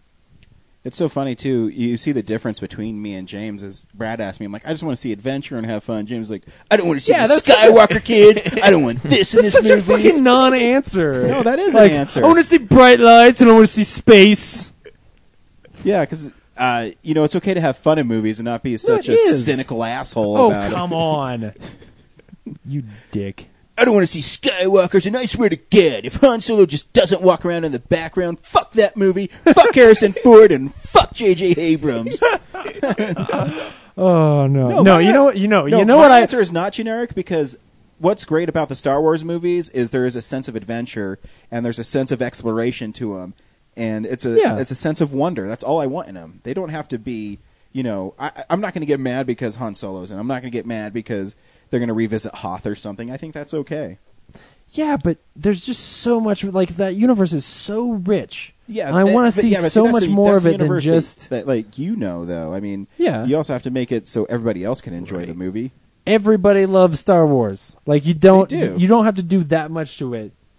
Just Exactly. show us stuff you don't that's have to very do that similar. much to you. So you bring back the Skywalkers so everybody can relate to them. I don't even See, know why I'm Bray's shaking his listening head to you. because he agrees. You like Attack of, or you like Revenge of the Sith. I don't even know what I'm talking. Uba. Want a whole Uba. Sand People movie. It's about sand people. we could Dude, have a that'd whole be great. we could have a whole podcast about us debating Star Wars Man, movies. just We like could. one Jedi. He doesn't have a ship. He's just stuck on Tatooine. He's got to fight his way through fucking sand people. Yeah. Oh my god. Shit like that. I want to see those movies. I want to see a Jedi use the Force to like raise a sand person up and then move his hands apart and split him in half. Yeah. That'll never happen. A rated R Star Wars movie. No, you could do. That'd be Yeah, sweet, you could though. do like and a just rated R. and just call it Star Wars Episode 8 Star Killer. And it's just some badass He was Sith called Lord Star just Killer. kills Yeah. people. Yeah.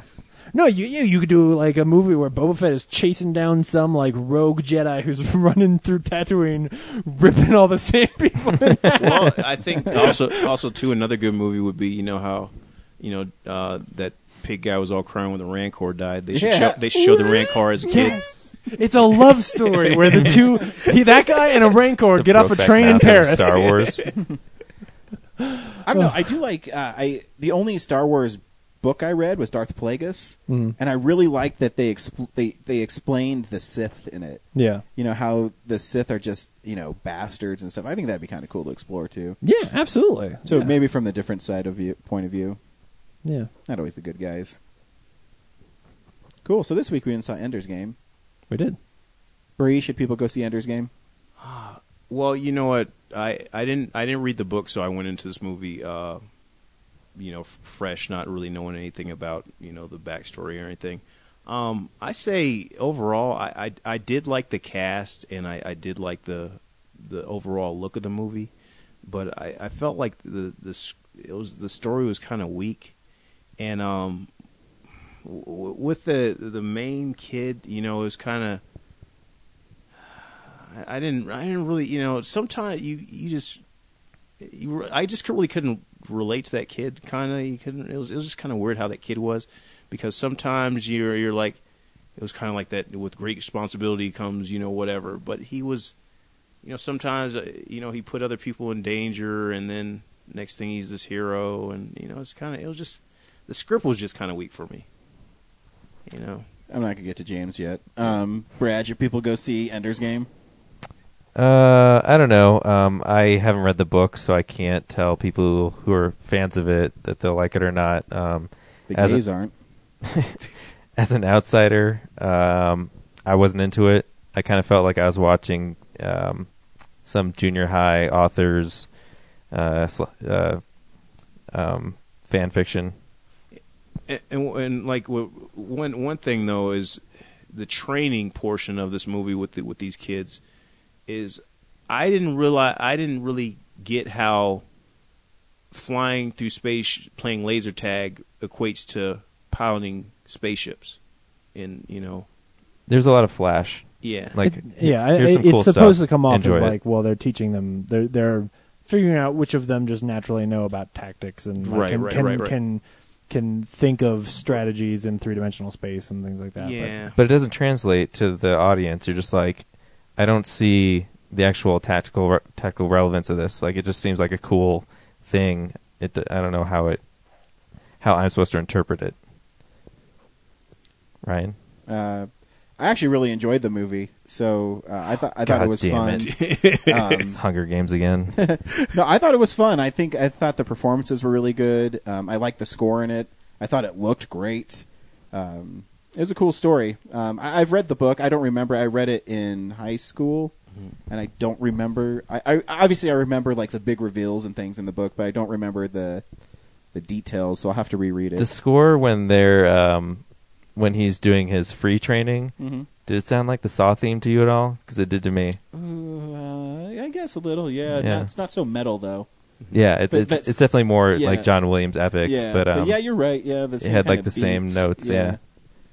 James, as a big fan of the book, why don't you tell us for the next 20 minutes if people should go see this movie or not? If you're a fan of the book, then you've got to go see it. If you're not a fan of the book, I think I think it's a fun watch.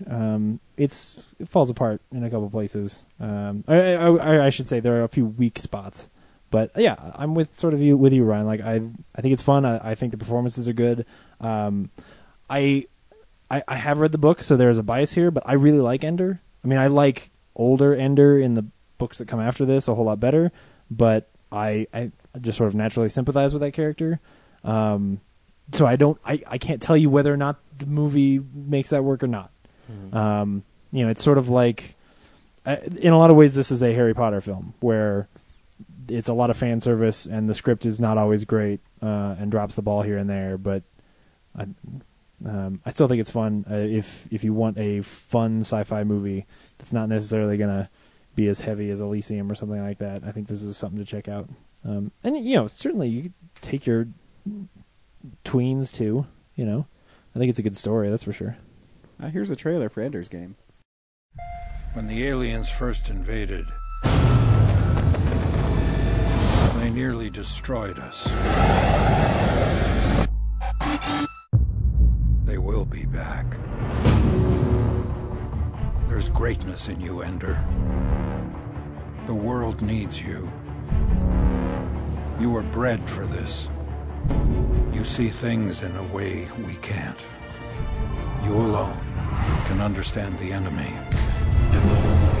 You will be the one to save mankind. Unless we act now, Earth will be annihilated. We're out of time. He's not ready. You're never ready. Go when you're ready enough. Track them from below the ice. Shoot straight. Stay calm. Here we go. Fire! I've never seen anyone do that. We should tell him the truth. Why? When it's over, what will be left of the boy? What does it matter if there's nothing left at all? If you don't try, then we will all be lost. I'll do everything I can to win this war. If you succeed, you will be remembered as a hero. He's abandoning his entire fleet. He's in command. There's no stopping him now. In 3, 2, 1, now!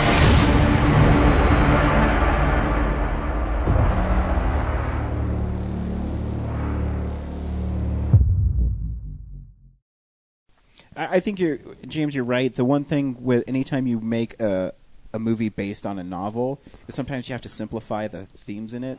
Yeah. where you can't be as descriptive about them. But where I think this movie actually succeeds. Well, I should start by telling what the movie's about. The movie's about in the future, we're invaded by a race of alien bugs. You notice that's like a theme. Like most aliens are bugs in movies. Yeah. Anyways, so they it's because it's like it's something that we can wrap our heads around. That's Yeah. also very not human. I guess know? so. Yeah. So Yeah. like it's a way for aliens to not look like Star Trek characters. And then apparently they can build spaceships, but they really have no kind of like societal commerce or You have structure. no fucking idea what they're like under the ground. I don't, because the movie didn't show me. It Didn't doesn't explain need that to. part. That's not the point of the movie. They have a aerial shot of like their whole city, and it's just like. But their bunch of city's caves. underground because they can only spend like 2 hours on the surface because of heat. Like they tell you that.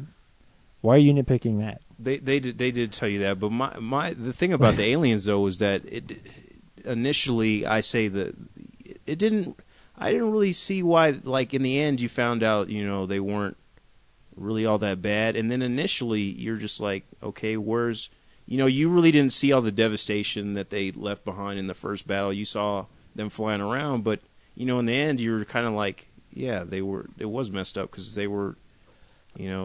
Were they really trying to invade Earth? What was their whole motivation? And it just showed some planes flying around. See, I think why the movie is successful in this way is it's playing it as propaganda. Right. You're using a hero from a war, and they edit it for television. Yeah. Where they edit it for a certain way to drive home a point. And to your point, I think that's why you'd never really understand the aliens in it, because you don't know if they're hostile, you don't know what their purpose is. But to Harrison's Ford character, because that's all he knows is, building these kids up to fight these monsters. And if you want to hear a great scene with him and Viola Davis, Brad's going to play this scene for you where she confronts him about how he's treating these kids. That's honestly where I think the best, meatiest parts of this movie are in this whole question of like whether or not what they're doing to these kids is right, and Viola Davis's character I think is the saving grace of the plot of this movie, because I think the plot with the kids falls short, right, time and again, but it's still. Yeah, she's good. She's great. All the performances in this movie are really good. I really like when Harrison Ford he plays this general really well, where he has a job to do. He has a job to protect Earth, and he's so blinded by this job that he stops seeing these kids as kids, and he sees them as tools of war. And and in the movie they keep on upgrading Ender because Harrison Ford sees in this kid what he sees and who can be a great leader, and they're using video games against him, and it's kind of an interesting. I mean, it's been played before in movies, but I think this is smarter than a lot of those movies. Well, yeah, and this was written in 1985, so yeah. A lot of those movies were taken from this book. I think the hard parts are like, I think visually Gavin Hood does a good job. I don't know what else he's written. I should look it up really quick. He but did X-Men Origins Wolverine. Yeah, great. So he needs to have somebody else rewrite his scripts after he's done with them, because like my problem is that there are things that happen, like things that are narrated in this movie that that needed to not be. Like there's one line where he like writes a letter to Valentine, and we could have just seen that scene between. Like it would have been more powerful. It's something where he says that Harrison Ford's character tells him this thing, and he thinks something else. And I'm like, why didn't you just have that scene? Why didn't Harrison Ford just tell Ender, you need to... Oh, it was about him being a balance between his sister being too compassionate and his brother being too... Like, there should have just been a scene where Harrison Ford said that, but instead it was this narration that it just saps it of any real impact in the story. Or there's the first time that he and Haley Steinfeld go out and train. Or no, the worst one is when he and Bean are out there and they're like, let's shoot each other, and you're like, fuck, why didn't you just write this as the trainer guy says, like, hey, if you shoot each other it freezes your limbs. Like, why is there this horrible scene where two children are floating in space shooting each other? See, to me, I actually disagree. I think it's for the discovery of the kids. Like, they're discovering what they can do, what their limits are. within the realm of this game that they know they're not going to get hurt in. But it doesn't come off as a little bit like odd or corny to you that like they give these kids guns and then like the first thing the kids do with it is like, why don't we just shoot each other at the same time? Let's see like, what happens. It's almost like a bad allegory for like real life gunplay. yeah. Well, but the thing that Harrison Ford mentioned in that movie is that they were trying to give all these kids this experience because these kids had fresh minds. So they didn't even in that when they're shooting each other, they didn't make all those situations life or death. So I think life or death situations. So it gave these kids the imagination to think of stuff and not be scared to fail. Yeah, that's what I mean. Like that's why there's that discovery in it. And I think Asa Butterfield, is that how you say his name? That is one. It Asa? I don't know. I don't know. The Indian kid. No, that's the main character. That's Ender. Oh, Ender. Oh, Andrew Wiggin. No, I'm talking about his actor's name. Oh, the actor's name. Oh, I don't know. His name. He's Sorry. in Hugo. Yeah, but he's really good, and to be that character in that movie, you're asking a lot for an actor. Yeah, because he has to carry the movie. People have to believe in him, and you have to believe in him too, that he's going to be the savior for the race. And And the scene, spoilers, if you've never read the book or haven't seen the movie yet, big spoilers. In the end, when you find out the last exercise is in the actual war, the invasion, which Brad pointed out. I mean, you knew it was because why did they make such a big deal out of it? Yeah, they do a poor job of hiding that. Yeah, you're an hour and a half into the movie, and, timing wise, just like this has to be the end. It's got to be the trick. Yeah, right. But the scene that's immediate afterwards between him and Harrison Ford is amazing because he hits, I think, all the right beats, both characters, because Harrison Ford is saying, if I told you that this was a training exercise, maybe you wouldn't have sacrificed thousands of people, and maybe you wouldn't have gone so gung-ho into getting rid of this threat, in quotes. And Ender's response is really, poetic. He said, well, no, I'm going to be remembered as a killer. Yeah. I wiped the existence of something away. And to me, that's a really powerful moment. Even if not by history, by himself. Yeah. I think that whole part is great. I think that, that whole third act, I think they do really well, with the exception of the fact that you know that it's not a simulation. And that's but just how visually cool I think that that's kind the of time stuff too, where is. the visual effects are really amazing. Yeah. And it's the first time that I really feel the stakes the way that I wanted to feel them earlier. Like one of the things I love the most in the book, and one of the things I held on to was like the first time his sort of tactic about like, well, what I'll do is I'll shoot my own legs and then jump and then treat the game like it's vertical instead and fall downward, through this thing. And like his whole strategy of how to play in the battle room, I remember that being really cool. And then in the movie, it was like they brushed over it so fast that I just wasn't impressed as much by, I got a better sense about how smart Ender was by the little scene where Harrison Ford is floating and he straight up says like, well, yeah, I mean, it's just funny to me because like, space is different and we can think different ways. And that's when you go like, oh, that's why this kid is smart, because he can think about how space works. Right. But yeah, I don't know. There's just, it's a movie that like, but still, there's with a little bit more polish. I could. There's still like the badass moment though when he jumps into the the fight, and there's those guns floating by, and he's picking them up and spinning around and popping those kids and stuff. Yeah. I think that's pretty cool. Brad shaking his head. Well, so cliche. Well, when he what other movie has there been a kid flying around in space shooting guns? Not a kid, but like most action movies where they like slow mo, like he's shooting like from both sides, like spinning around. What's her name in Red 2? Like that's in the trailer. She's in the car. Helen Mirren doing the same thing. I didn't see Red 2. Well, I think when he did that whole spinning around thing, I don't think he pulled it off flawlessly like other movies. I think he actually did bump into something, and then he grabbed his gun, so it made it look more, different than other movies. But I think, overall,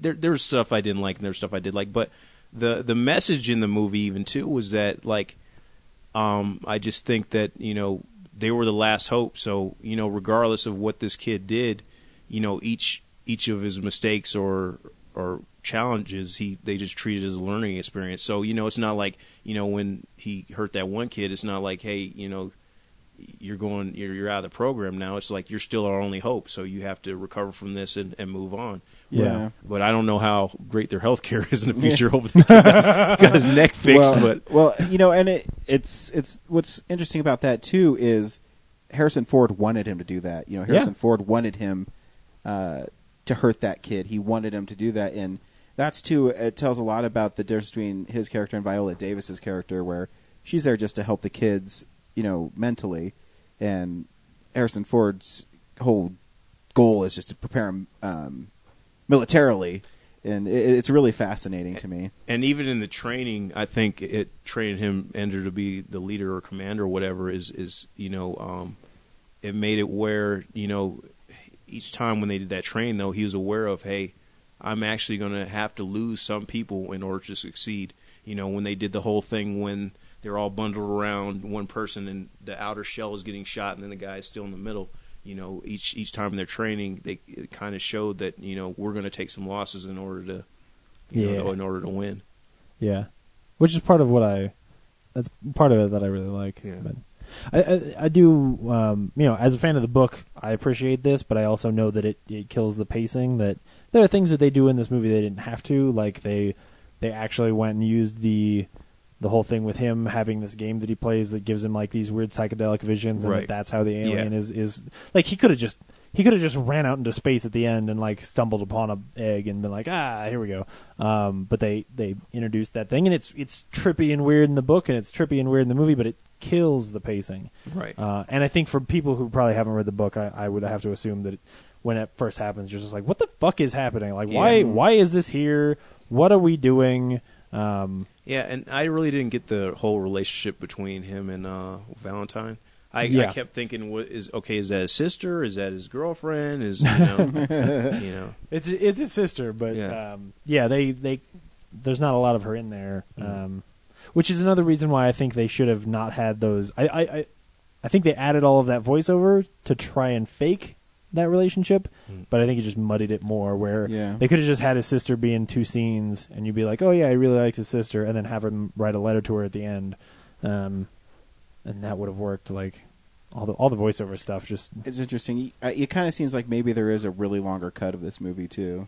Oh yeah. That would be great. I would love a 3-hour version of this movie. But they've been talking about making this movie for 15 years. I never believed we would even see something as good as this. Like that book and what that book asks of a lot of kid character or child actors and things like that.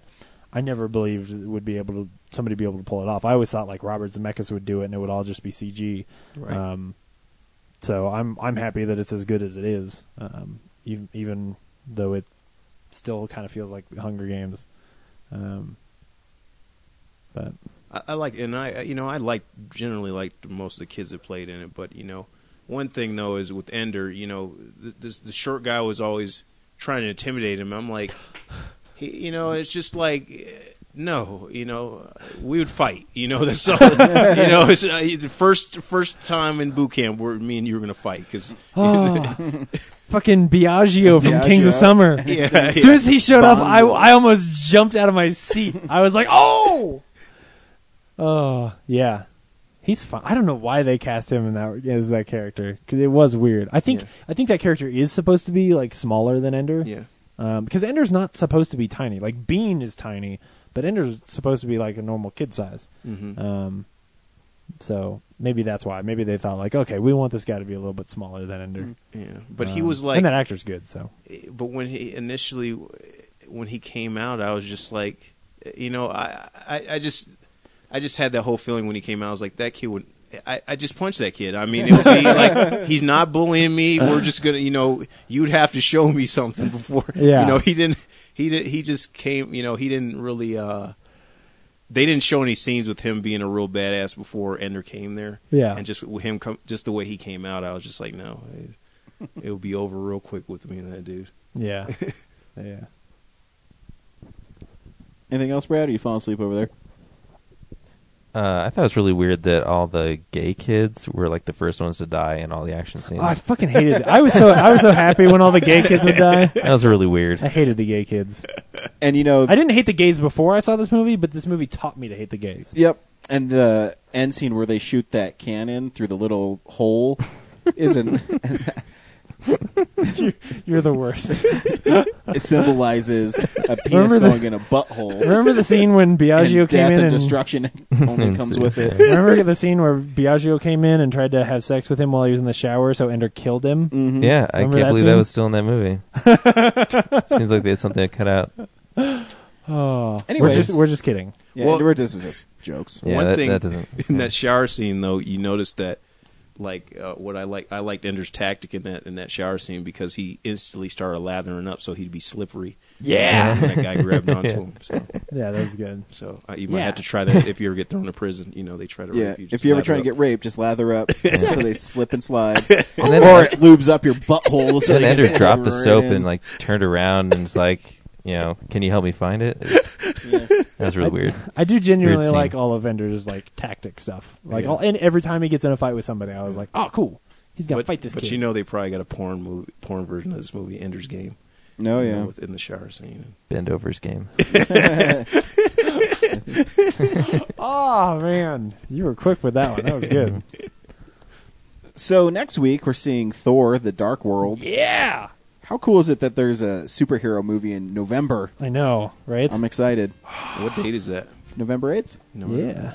I'll still be here. So I'll Cool. Try, I'll try Yeah, to I get should. with you. Yeah. We're going to see it at the Alamo. Okay. Join us. All right. And remember, go to Colorado Coins, Cards, and Comics for all your comic needs. Go to tweakedaudio.com for your earbuds needs. Type in Real Nerds, 30% off your order. Until next week, I'm Ryan Haybree. Thanks for stopping by again. Thanks for having me again. Way to add some class to our podcast and some diversity. We appreciate it. Yep. Bye. Bye.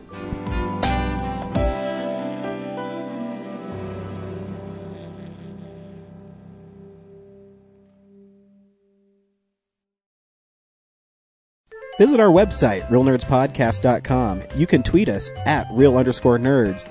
You can email us even, realnerds@gmail.com. Like us on Facebook. Hey, stream us on Stitcher.